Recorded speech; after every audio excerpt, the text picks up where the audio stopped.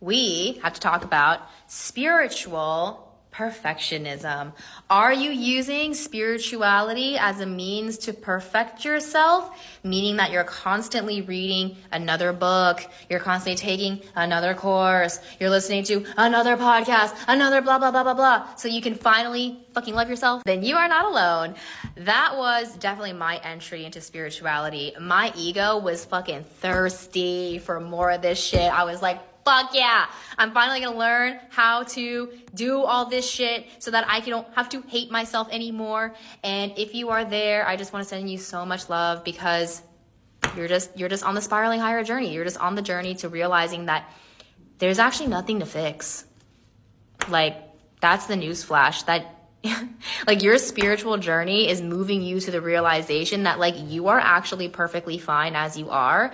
What's not fine is all of the stories that you tell yourself about who you are, who you aren't, what you need to do, what you need to fix. This is the part of you that is seeking to become more perfect through spirituality. But this is so ironic, because this is the part that we are trying to dissolve through spirituality. I think my spiritual journey has taken me, obviously, through that journey of thinking that, like, I needed to perfect and fix myself and learn new things and, like, overcome every emotion, to releasing that story so many different times, and realizing that, like, I'm, like, who I really am is the awareness behind that story. Like, I'm the one who's actually aware that I'm even doing that. Like, I'm not the one who needs to be fixed and, like, perfected and healed. I'm the one that's, like, watching myself do that. Does this make sense? It's like, you are bigger than that small story that, like, I am bad and I need fixing. Like, I need healing. I need this. And, like, there are parts of you that need that.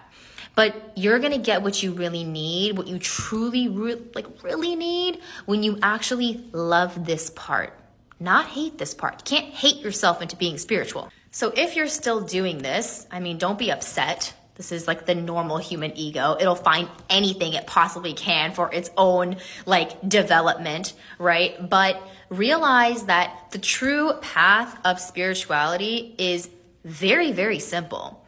It's love. And that sounds so effing basic, but, like, every single thing I've ever learned, read, integrated, like, really just comes back to that. It's like, are you in a state of love or not? You could also see this as, are you in alignment or not? You're either expressing love or suppressing love.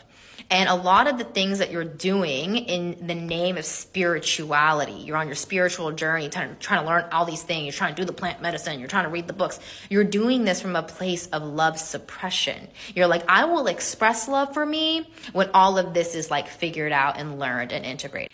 We need to remember that conditional love is not love. The only true love is unconditional love. Short Cast Club